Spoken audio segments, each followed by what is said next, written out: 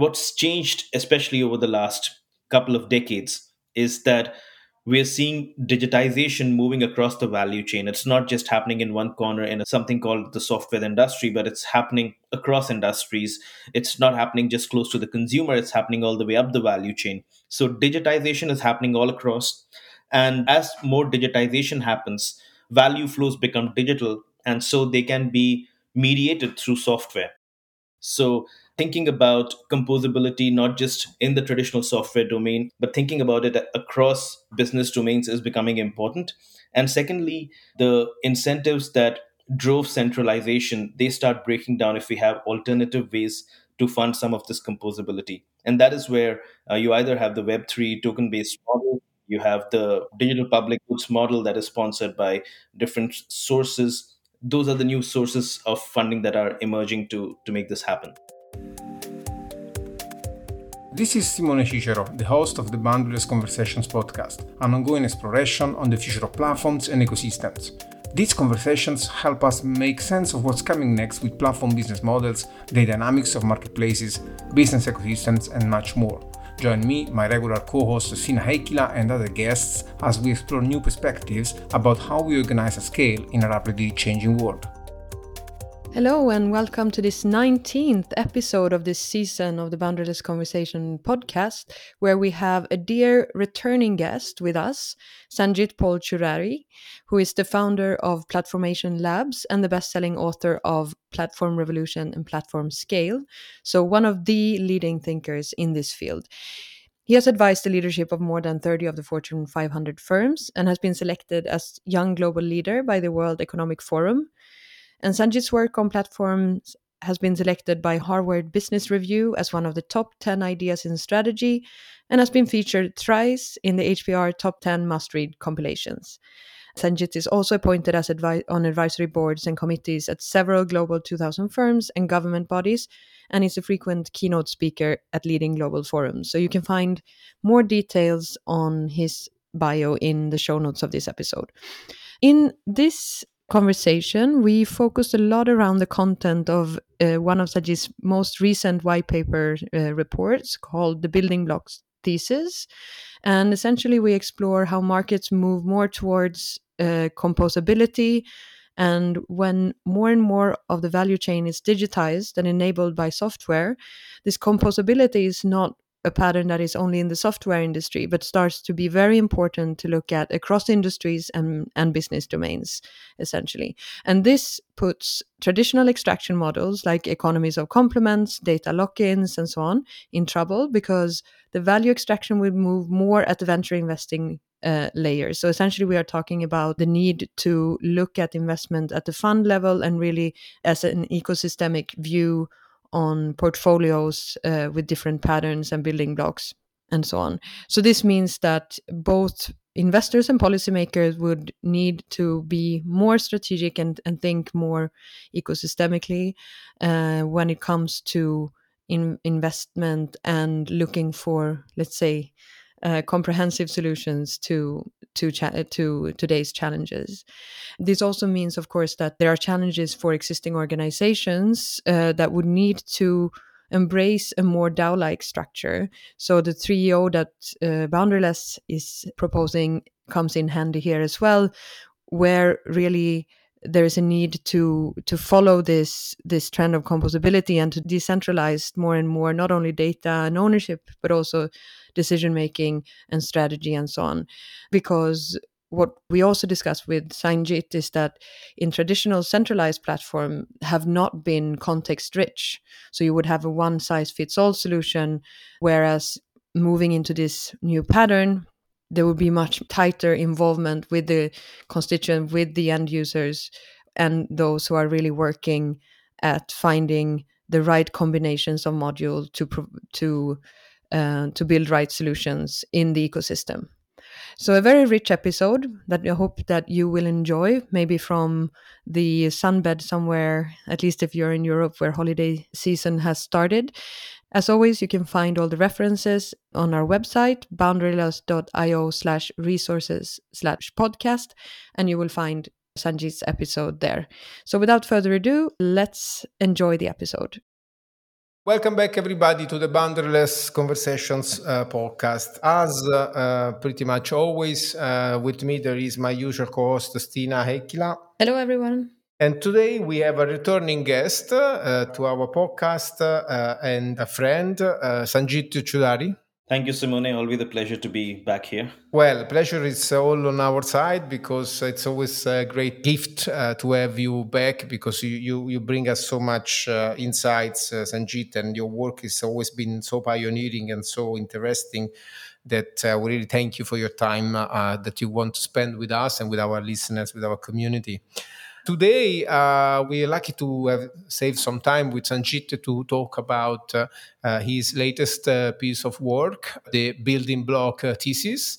I would say a report that it's a culmination of months of research and several blog posts and public posts that we have been sharing that have focused around Web3, the impacts that Web3 and the blockchain is having on platforms and ecosystems thinking. So maybe Sanjit, as a starting point, I think it's wise to give you some proper space to give an overview of your work, your latest report. Absolutely. So, when I think of the building blocks thesis, I think of it as having a larger perspective than Web3 itself. So, Web3 is a big manifestation of the building blocks thesis, but the key idea of the building blocks thesis is that you can create components of value coded in software. And that's why I call it digital building blocks. But you can create components of value that can be then recombined in different ways to create solutions. Now, that is something we associate a lot with Web3 because, unlike the traditional centralized platform model where a company would create a platform and then the market would align itself around it, Web3 allows us to build infrastructure, market infrastructure around a protocol and then serve it to different types of markets. So, Web3 is certainly an example of the building blocks thesis. But the reason I abstract it a little beyond Web3 is because very often we think of Web3 as having two simultaneous aspects. One is the composability of building blocks, but the other is the financialization through tokens. And so, what I want to focus on with building blocks is specifically the idea around composability of value creation, how that value gets distributed, how that gets captured. That's a fundamentally independent axis. And in Web3, they are combined through composability combined with token financing. But you could apply the same thing to the rise of digital public goods, where essentially taking the open source software thesis or the phenomenon, today countries and foundations are now putting digital public goods out there in the open so that new innovation can be done around these public goods. And that again follows the building blocks model. The reason I call that out separately is because it's not financialized in the same way that Web3 innovation is, but it would have its own way of funding and value capture and so on. So my key point over here being that the focus area is around how to drive rapid innovation and solution design and solution creation by creating a universe of building blocks. And again, then how do you create the incentives or the overall funding mechanism to ensure that this universe is self-sustainable? And so those are two different aspects which I'm happy to go into deeper, but that's the fundamental idea of the building blocks thesis. Can I just maybe riff a bit with these initial points? When you say the composability, right, is the probably the leading element that has been guiding your research. So, what is new around composability? Why is now the moment to make this transition from traditional ways of organizing markets into this building block, highly composable thesis? So, we had composability since a while, right? Open source software, APIs. What is happening? What's the new thing that, which I guess it's related to Web3, but maybe not limited to that? Also, from a systemic perspective, maybe what are the drivers and the enablers of this building block thesis? So the idea of composability in software has always been there since we had object-oriented programming and then open source. So composability has been fundamental to the idea of building software. What we've seen is that the incentives for creating and publishing software and then driving its usage, that requires some form of value capture. So while we did have the open source movement, there was no value capture inherent to the open source movement. If you look at a lot of value capture that happened around open source, it was in the complements to open source software. It was not in the usage of the software. So you could sell a service around open source, and that is what, for example, Red Hat did with Linux. So the value capture happened in the service. Or you could build critical performance bottlenecks around the usage of open source, and you could charge for that. So think of Android as open source, but then Google Maps was created as a complement to Android. If you needed to have an Android phone and you wanted to use navigation, you had to use Google Maps, and then Google would sell a license to that. So the value capture for open source has largely been around complements to open source rather than in the core value creation that's happening around open source. Now, what's changed over the last 20 years in particular, because open source came up in the late 80s, early 90s, and so on. What's changed, especially over the last couple of decades, is that we're seeing digitization moving across the value chain. It's not just happening in one corner in something called the software industry, but it's happening across industries. It's not happening just close to the consumer, it's happening all the way up the value chain. So digitization is happening all across. And as more digitization happens, value flows become digital, and so they can be mediated through software.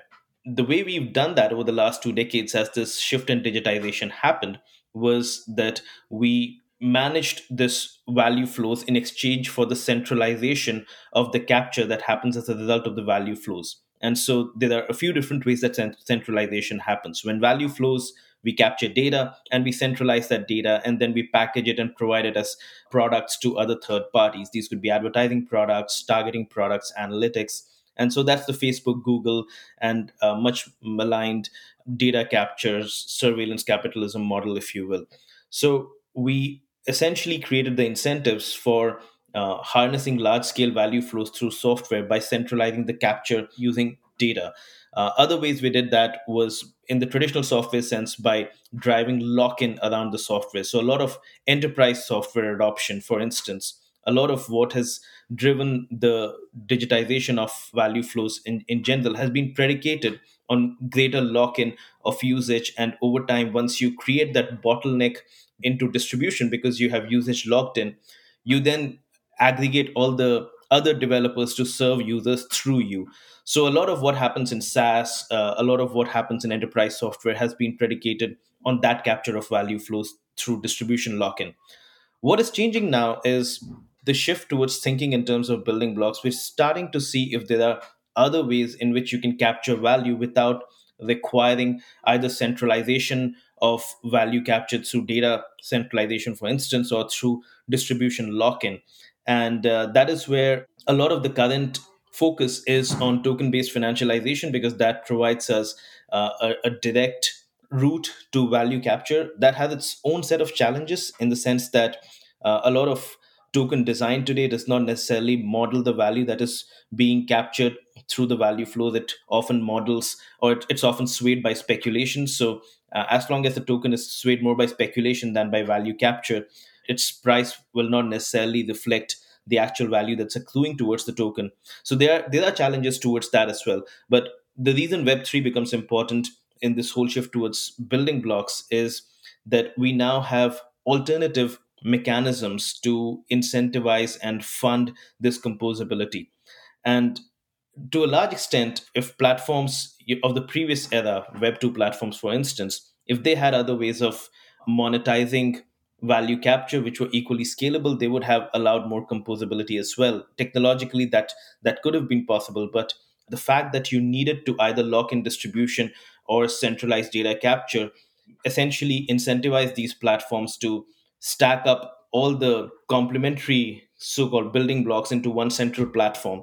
The more you could stack that up, the more you could do cross subsidization, the more you could offer certain value propositions for free and then capture data in exchange. So essentially, because of all those considerations, we move towards the centralized model. But the more we can determine how to fund the decentralized model, the more the approach towards building blocks will become important. So, to really summarize this whole idea, there are two key things that I'm talking about. One, building blocks are now much more valuable, or composability is now much more relevant across industries because digitization has kind of permeated across industries. Value flows are becoming digital, and software building blocks are going to be used for critical business processes. So, thinking about composability, not just in the traditional software domain or what we call open source in one corner, but thinking about it across business domains is becoming important.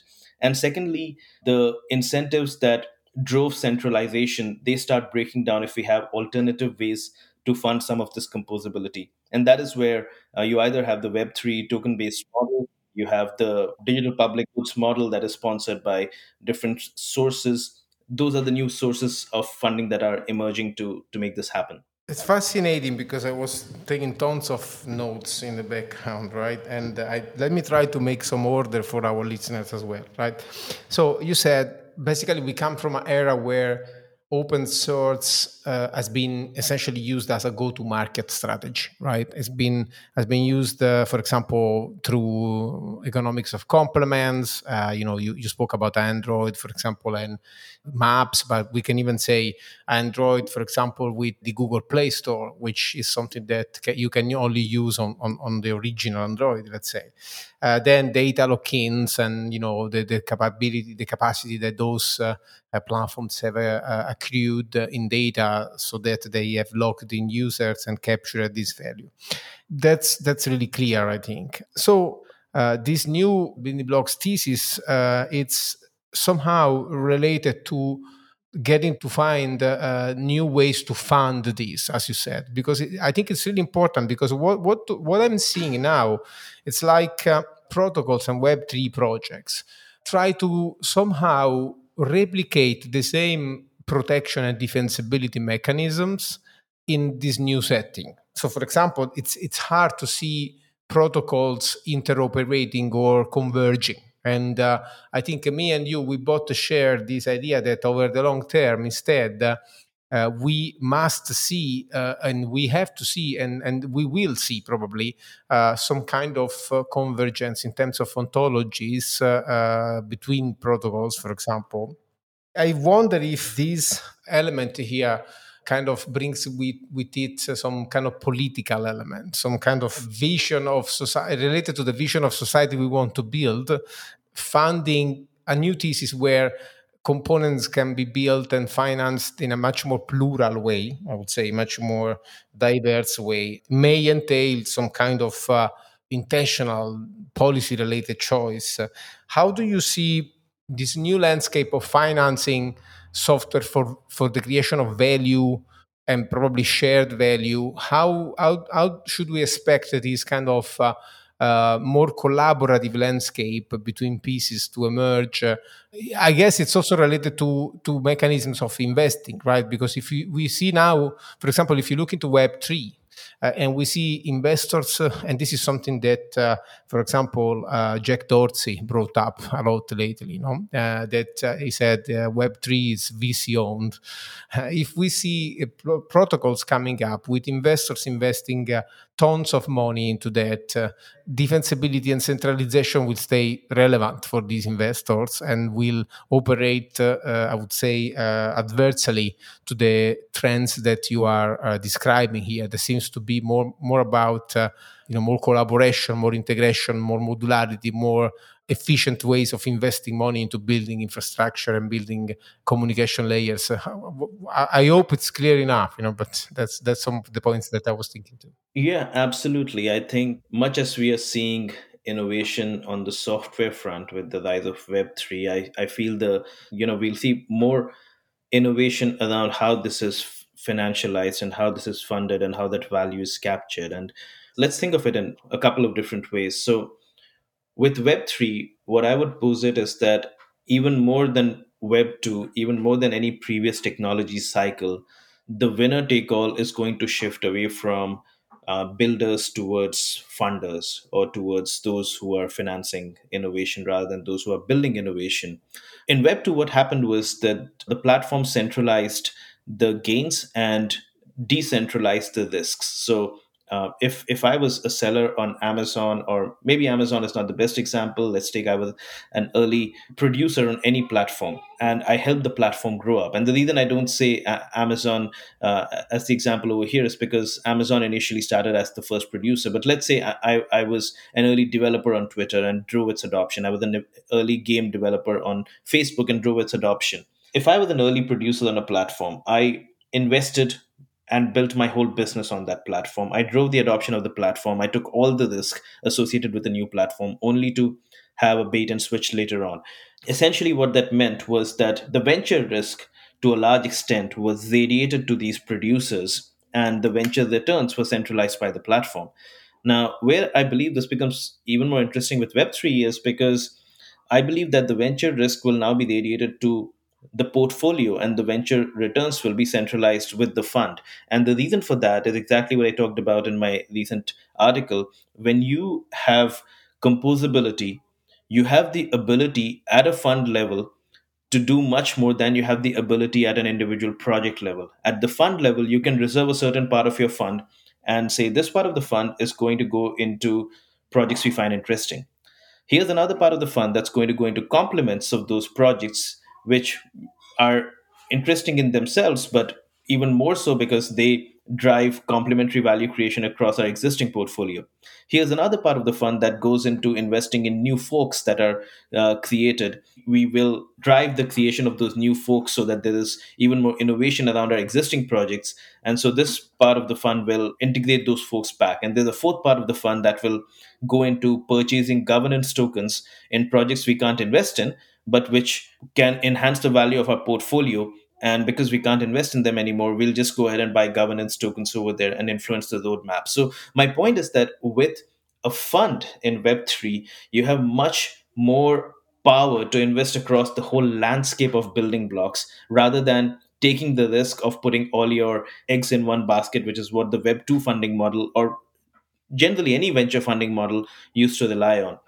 The other hidden advantage of Web3 is that for all this talk about decentralization, innovation that these funds talk about, the fact that you can have an early exit means that you can keep pumping and dumping. You can keep pumping a certain part of your portfolio, and then once you've used that to create complementary value in other parts of the portfolio, you can exit it and move those funds into other parts of the portfolio where you've created that value. In Web2, the only way you could do that was you could just put all your bets against the winning horse and starve the other competitors and then acquire them cheap. That was the only way to centralize value as a fund. But in Web3, you have many more interesting, innovative ways to centralize value, which is why I believe a lot of investors who are seeing this potential early on, they are drumming the fact that Web3 is not about data capture, it's not about centralization, whereas behind the scenes, they are really getting into it because fundamentally, Web3 has a new way of centralization, which is at the fund level.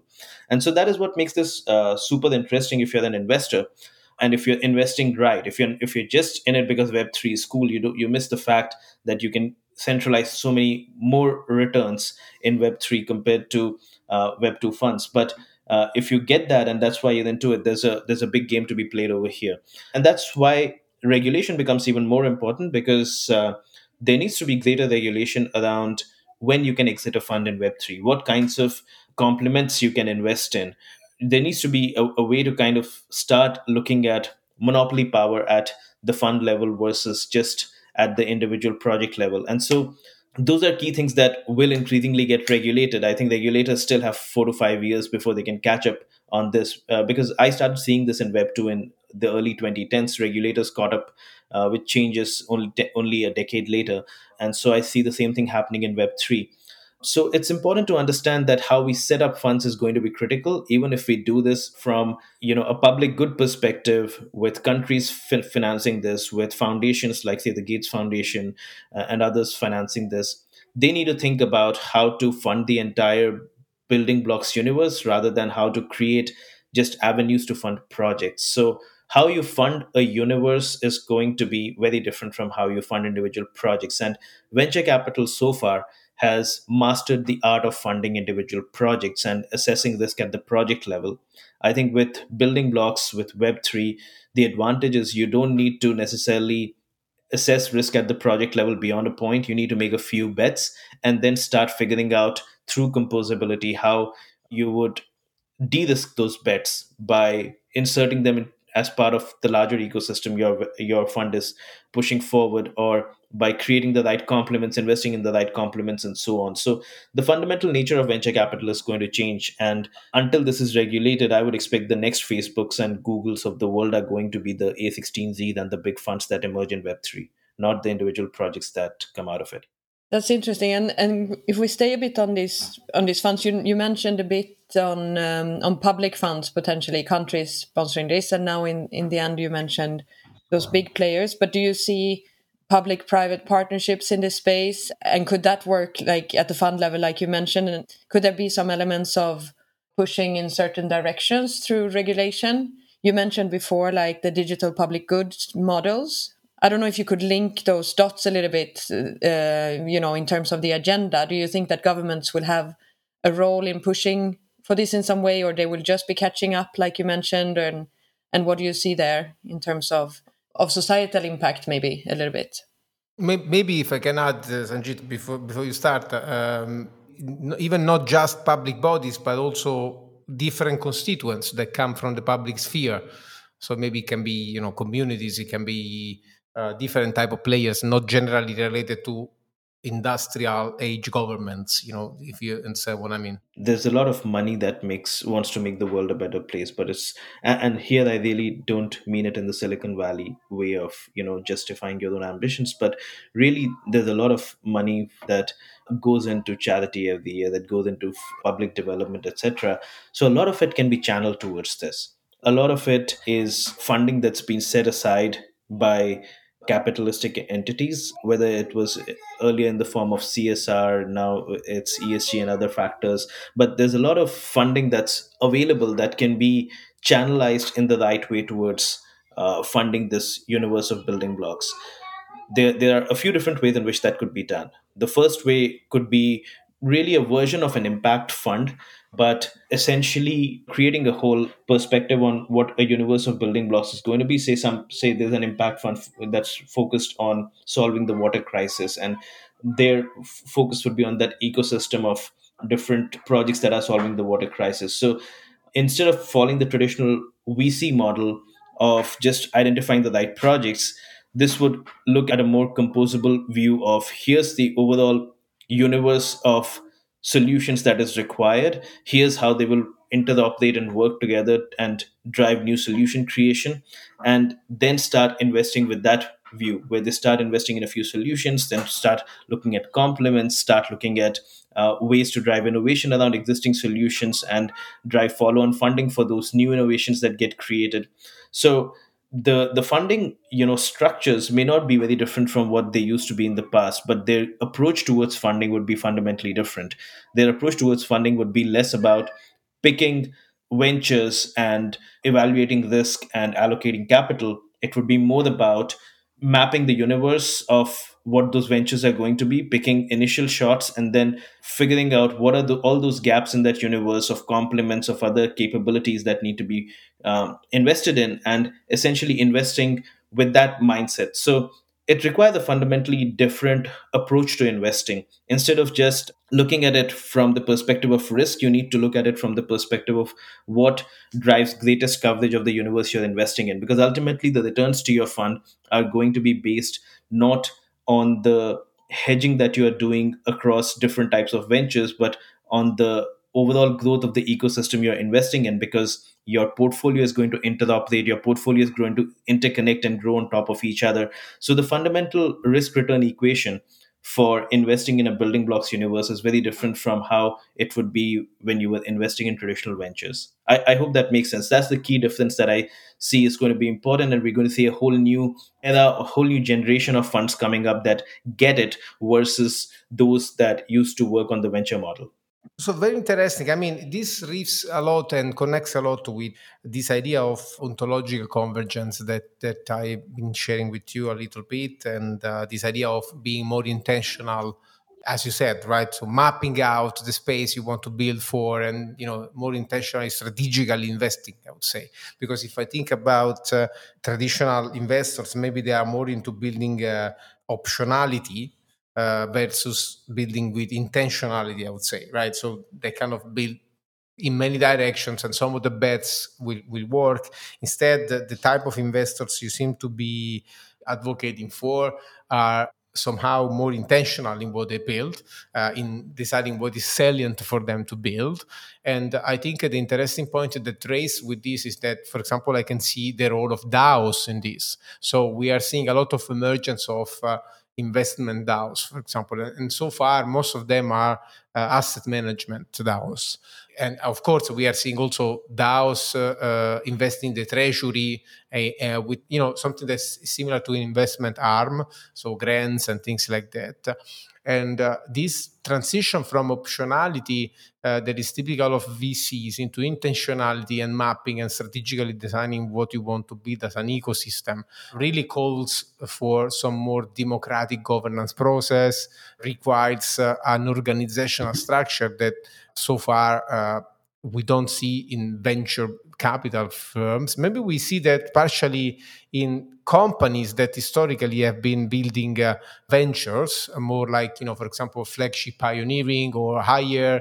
So I see the need to also evolve organizational models of corporates and in general governments, maybe to integrate more of the DAO perspective, right? So more these permissionless elements and more these democratic elements of governance. So what is your perspective on the organization that will be a protagonist of this transition? So, for example, DAOs, what do you think about them?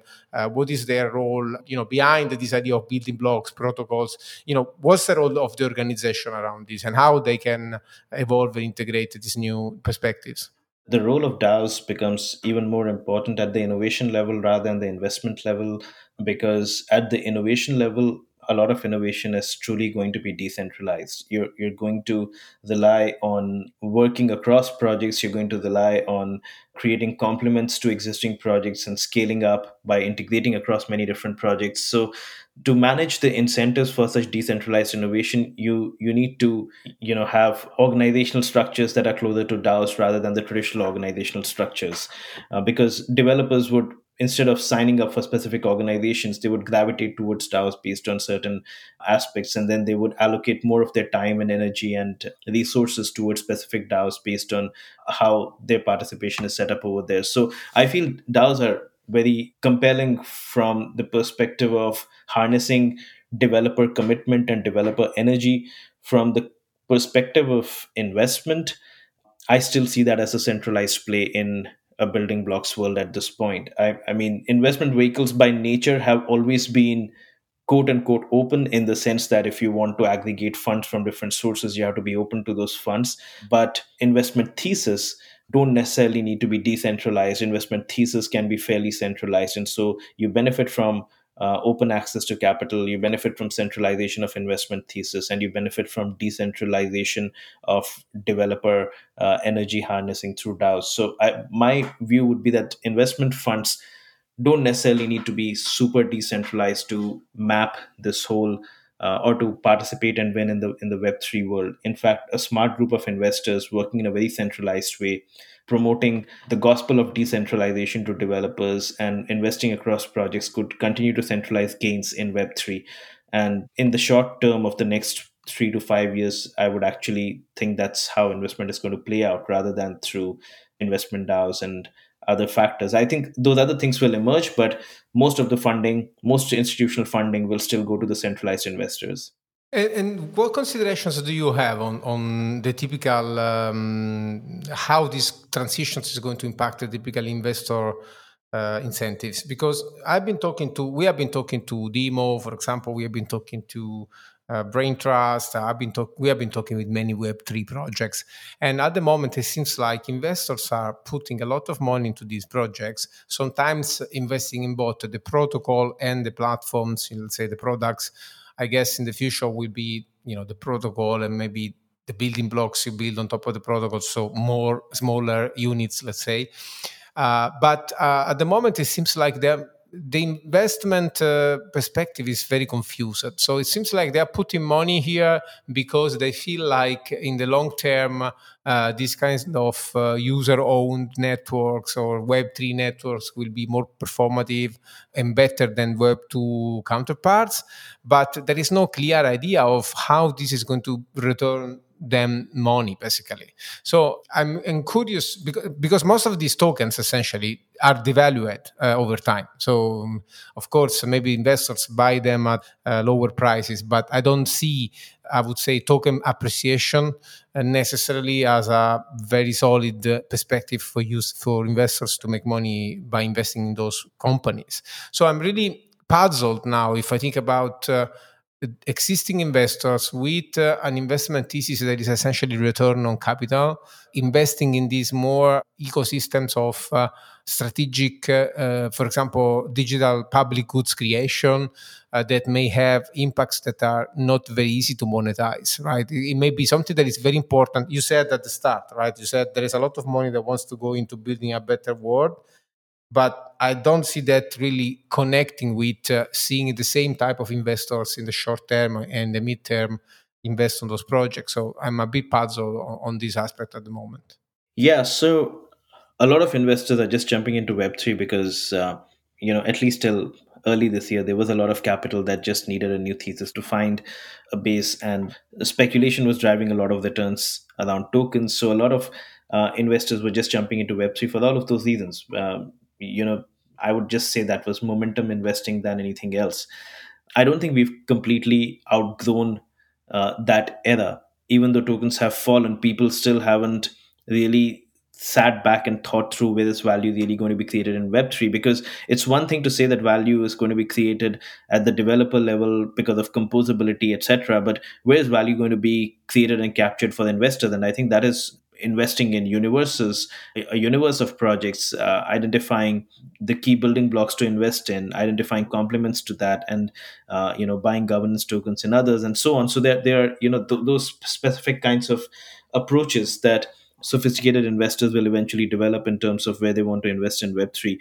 I think even more so, investing is going to be not just about picking ventures but also about picking investors, because if I invest in five projects in a certain building blocks universe, right, and all of them I believe are going to be the key projects around which new innovation will happen, the sourcing of new innovation or identifying where to invest next is not just my prerogative. It's also something I would task those five projects to look at. So I would allocate a certain amount of fund from the actual venture fund into a project fund, because these projects are closer to the innovation that's happening around them, and they will be able to better identify what's growing, what's not growing, what are the complements that are taking off versus not. And the more you invest across a universe that you are targeting, a thematic universe in this case, the more you would want to ensure that it's not just all the money that's been being allocated centrally, but you're creating funds at each and every project level to continue allocating in complements, and through that the investment would permeate further. So I think that would be one fundamental difference in how investments happen in a Web3 world once this gets sophisticated, rather than how it has happened in the Web2 world. But at the same time, to your point, there are limits to token appreciation. That is why early exit from a token is in the best interest of investors. So at the same time, you need to have the right regulation, especially because of how narrative based Web3 investing has been and will continue to be for some time. And because of how, the post pandemic cohort of investors invest more on narratives rather than on actual financial fundamentals. Regulation of narratives, regulation of when you can get in and get out of an investment will become even more important. Otherwise, you could easily sway public opinion in a certain direction, drive speculation, exit at a higher value, and then essentially see that whole project collapsing. And it would not hurt you as a fund because you are still invested across a larger universe, and there are other pieces that capital can then be deployed to. So there needs to be some clear push towards regulating this. Otherwise, we'll see a lot more of that happening from the investor side. If I can, I wanted to ask you also about, leaving this investment for a bit. When we have talked to different Web3 projects, a lot comes down also to the role of data, right? And the ownership of data. So I don't know what your thoughts are on how that looks like in the building block model. To what extent do these different building blocks are they, so to speak, sovereign in their data ownership? And let's say the level of openness will be determined at that level, or This whole idea about data centralization, data decentralization is kind of distracting us from the new centralization. Yes, data centralization was where value was captured for the last 10 to 12 years. I don't think you can continue doing that in Web3. If you centralize, somebody else will decentralize, and so you will be outcompeted. So that's not going to happen. Data centralization is not going to be the way you extract returns. However, investment centralization of the kind that I just mentioned is still going to be how you extract returns. And so data centralization, or just calling something altruistic and democratized, etc., just because data is not being centralized, is it's too naive, because you have to look for where the new centralization is happening. So there is a lot of talk about data sovereignty and data decentralization, etc., portability, and there is a lot of that talk because it doesn't matter anymore. You don't necessarily have to centralize data in order to centralize returns. You will be able to centralize returns at the fund level instead.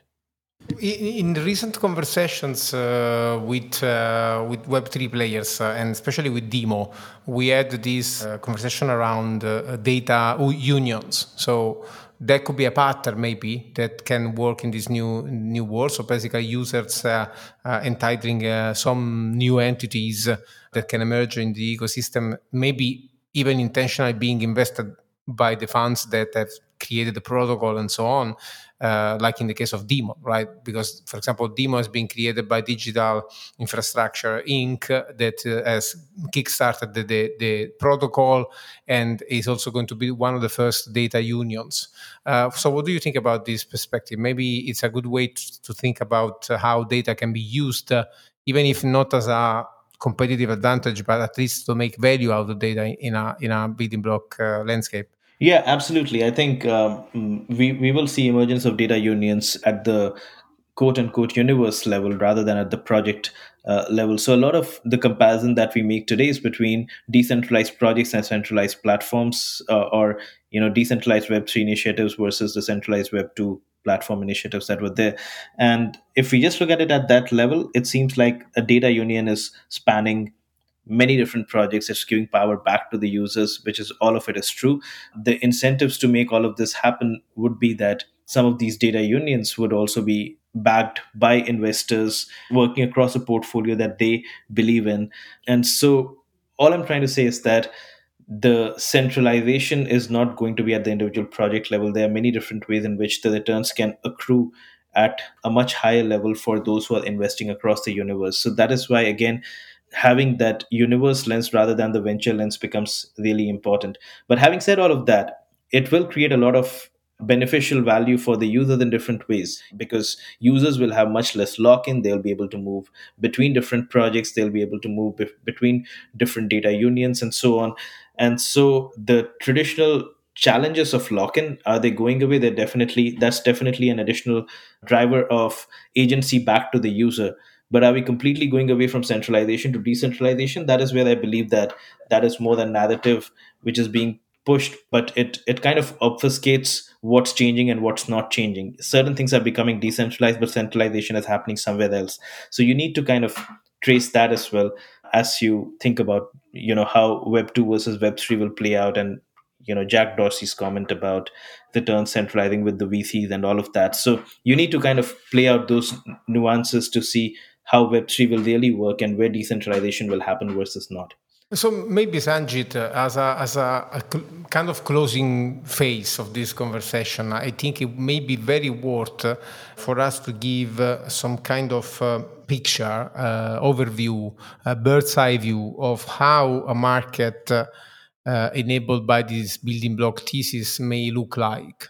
I'm talking about things such as, for example, how competition will play out, from a perspective of conservation of attractive profits, essentially. How could we look like? And I'm also very much interested, and maybe this can be the last conversation. I'm very much interested in what are also the implications from a perspective of, let me say, real world economies, not just digital economies, right? When we started, you said we are seeing a continuous evolution where digital is mediating more value changes in the real world. So I know that you care about infrastructures building. I know that you have been researching about trade, for example, and you have been connecting these topics with geopolitical forces and more countries and regions exerting their influence through standards and protocols. So first, maybe we can have a first quick bird's eye view to the market appearance from the perspective of competition, cooperation, conservation of profits, and maybe connect these more like geopolitical aspects. And again, let me stress that I would like you to maybe double click on real economies. And when I talk about real economies, I'm talking about the economics of fundamentals like food, energy, trade, transportation, telcos, all the things that are so important and we are seeing disrupted so often in the very complex world we are living now. If you look at some of the biggest challenges in real world economies, the biggest challenges are around effectively deploying resources to points of need where it is not cost efficient to deploy those resources. And that would mean providing access to things like sanitization, healthcare, microcredit, education, to parts of the economy where all of that is not going to be very profitable to engage in. If you look at a lot of companies that are doing fintech, health tech, ed tech, etc., they're just trying to skim the cream off the top. They're just trying to figure out how to create sales engines where you can more easily, in a data driven way, deliver certain services to the top of the population and charge for that extra convenience and so on. So a lot of traditional venture funding is still backing projects that are doing that. If you really want to solve problems at the grassroots level in these real economies that you're saying, you need to have an alternate approach to driving that innovation. Also, because as I write in the building blocks thesis, context matters a lot in terms of delivering some of these services and solutions to the end user across the economy. And traditional centralized platforms were not context rich. You would have a one size fits all marketplace, and irrespective of which category you were selling in, the marketplace would work in the same way. Or you would have a one size fits all edtech platform, for instance. But if you want to drive, for example, primary education in highly diverse end customer environments, you have to think about it more from a building blocks perspective, where somebody who actually participates in the end user environment can create the final solution using building blocks that already exist. So my key point being that if we shift away from the financialization and centralization topic we're talking about, even if we just go back to solution design and innovation, which is what the building blocks thesis has been primarily about, diversity of solution design to solve these myriad end user problems which are not cost effective to solve today, that is possible only through the creation of this kind of a universe of building blocks, so that you empower the end stakeholder closest to the user to create a solution that is most closely relevant to the user's need. The example that I mentioned in that was the example of Akestep, which I've been an advisor to, and which who I co-wrote that article, that whole report with. But essentially, Akestep tried to look at the problem of primary education, and essentially they identified that every child has a different context, but every child has a mobile phone. And so while textbooks are one size fits all, if we can understand the child's context, and if we can map that to the time of the year, the location, and the kind of learning journey they have been on, we can provide highly customized content. And so they started putting up QR codes in textbooks, so that when a child is reading a static textbook, they can still scan a QR code. And the content that they get access to can keep on changing at the back end based on who the child is, where the child is scanning from, what time of the academic year that scan is happening, etc. So that then becomes a digital building block complementing a physical building block in the form of a textbook. And that digital building block then can be customized and delivered in different contexts for different types of users. So if you look at something of that sort, where you are essentially driving customization of solution or driving solution design to solve highly contextual problems. The building blocks approach becomes really important. And this is where the traditional view of building centralized solutions may not necessarily work. A building blocks approach becomes much more compelling to create solutions that are highly targeted to the end user's context. So that is one key aspect in terms of how this could play out in terms of real world economies. And again, as I mentioned, there's a lot of funding that can be channelized towards encouraging such distributed innovation to solve such distributed problems. And as long as that funding can be appropriately channeled, that funding is already channeled towards these problems today, but it's not effectively solving these problems. But with the building blocks approach, where most of the building blocks for, say, education delivery have already been created at a global level, at a national level, doing that at a level of a particular, say, county or district, for instance, would be much easier. Customizing that at that level would be much easier because of the building blocks that already exist. So that's how I see, this playing out in the development space, in the change across the real economy space, if you will. How does this play out from a geopolitical perspective, reconnecting with your earlier work on platforms and standards being used in this matter? Just extending what I just talked about, geopolitically, this is going to be about export of standards and protocols and soft power that can be created on the basis of that. In the Cold War era, the world was split into two blocks, right? And increasingly, we'll see that happen through standards. We already see a lot of efforts towards it where different countries are creating digital public goods and exporting that to other countries. And I've talked about this extensively in terms of how China has developed its entire trade export strategy, export of building blocks around trade, that it's exporting to different African countries, different Asian countries, exporting urban city infrastructure, smart city AI, exporting payments capabilities, exporting national identity systems. These are all fundamentally the idea of building blocks approach. You create a standard, you create complementary building blocks, you subsidize the building blocks and provide it for the developmental needs of other countries, and through that you propagate your standards. And that creates a new kind of geopolitical power compared to what we've been used to in the past, which have been more based around treaties and agreements. Standards now create a much better way of organizing geopolitics. And we've seen this happen in business ecosystems, right? Because business ecosystems were managed through bilateral contracts, and now they are managed through standards and platforms. And similarly, geopolitical negotiations have been managed through these bilateral agreements, and for instance, but increasingly we won't need those agreements. We will have those implicitly propagated through the adoption of standards and protocols. So that's my view on how this plays out, geopolitically. And in terms of defensibility, conservation of attractive profits, and so on, it's important to know that ever since we've moved towards a modular world, because if you take out the vertical integration of the 20th century, ever since we've gone towards greater modularity, business models have always been about taking the right modules, sticking them together, cross subsidizing different modules, and destroying the economics of those who were not able to create that combination of modules. So typically, somebody who was just providing software for the price would find it difficult to compete with somebody providing software for free and charging for the data, or charging for analytics around that data, and so on. So the nature of competition in a modular world just gets accelerated with the building blocks model. What will be different is how much control you have in terms of which modules can be integrated and protected and ring fence, so that you can drive that integration and push it out into the market in a way that is cross subsidized.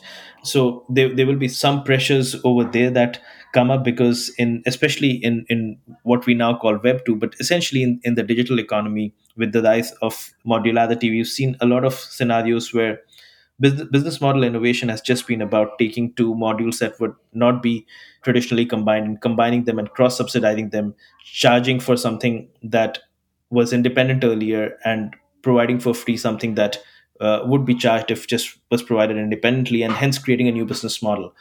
So essentially, that's how we made money through modularity anyway over the last several years. What happens with decentralization is some of those what can be combined and can be ring fenced towards creating a new business model might be brought into question, where that can be captured as a profit, whether that can be captured at the level of an individual project or at the level of the fund. Those are things that will change. But fundamentally, from first principles, the idea of modularity, combining different modules and cross subsidizing, that will continue to be what drives how we charge and how we identify where value gets captured in a decentralized world as well. Yeah, probably will make it harder to centralize only in one place, and maybe across the value chain there will be several places where this accrues, right? Because maybe you can have different pieces and building blocks connected into kind of modular products, and probably defensibilities and capital accrual can happen at several layers of the value chain. But of course, it's an open question. What I notice a lot from the conversations that we are having is that these are early days and there will be a lot of things happening. So I think maybe, unless we have any other points we want to talk about, maybe Sanjit, you could close by, telling our listeners what should they look at right now, and maybe a little bit peek into what they should expect coming up from your side. Yeah, I think a lot of what we talked about revolves around two or three themes, right? The first is that thinking about innovation in terms of building blocks provides you a fundamentally new way to solve problems. Instead of centralizing and creating the whole solution yourself, you can now leverage a distributed ecosystem of solution creators and contribute to that universe, your set of building blocks, benefit from other building blocks that others are contributing. But then it goes back to the point that centralization will not happen in the traditional way. It will not happen only at one point. It may happen at multiple points in the value chain. More importantly, the best approaches or the best returns to centralization would be at the level of funds rather than at the level of projects in this kind of a model. So even more so than before, we would see investing play out in a new way than it used to in the past. So a lot of my work right now, especially what's coming up as well, is more on understanding how to think about ecosystems and think about where value will accrue in modular ecosystems. Both, I mean, this is independent of Web 2, Web 3. It's more about how to think about value accrual in ecosystems. And there are different factors that drive where value gets accrued depending on whether we're talking about decentralized versus centralized ecosystems, vectors of centralization, whether we're talking about singularly owned or co-owned business models within these ecosystems. So there are different factors that go into explaining where value will be accumulated and captured within these ecosystems. But fundamentally, understanding or thinking of your investing landscape or business landscape as an ecosystem, understanding what are the rules of where value will flow, where value will be centralized, and then determining what your approach should be. Should you build something over here? Should you set up a fund to invest in complements? Should you create standards and drive the adoption of those standards? These are the core questions that we'll be confronted with as we move further into this world of ecosystems. And that's where most of my work is going to be. Sounds like something more difficult than what companies have been used to, right? So they need to probably be more strategic, more attentive, more intentional, more sophisticated, right? In thinking about markets coming up. So Sanjit, it was, as always, an amazing conversation, and I'm sure that I have to re-listen to that to really properly extract all the insights and the wisdom that you gave us tonight. So thank you so much for coming again on the podcast. It was really a pleasure.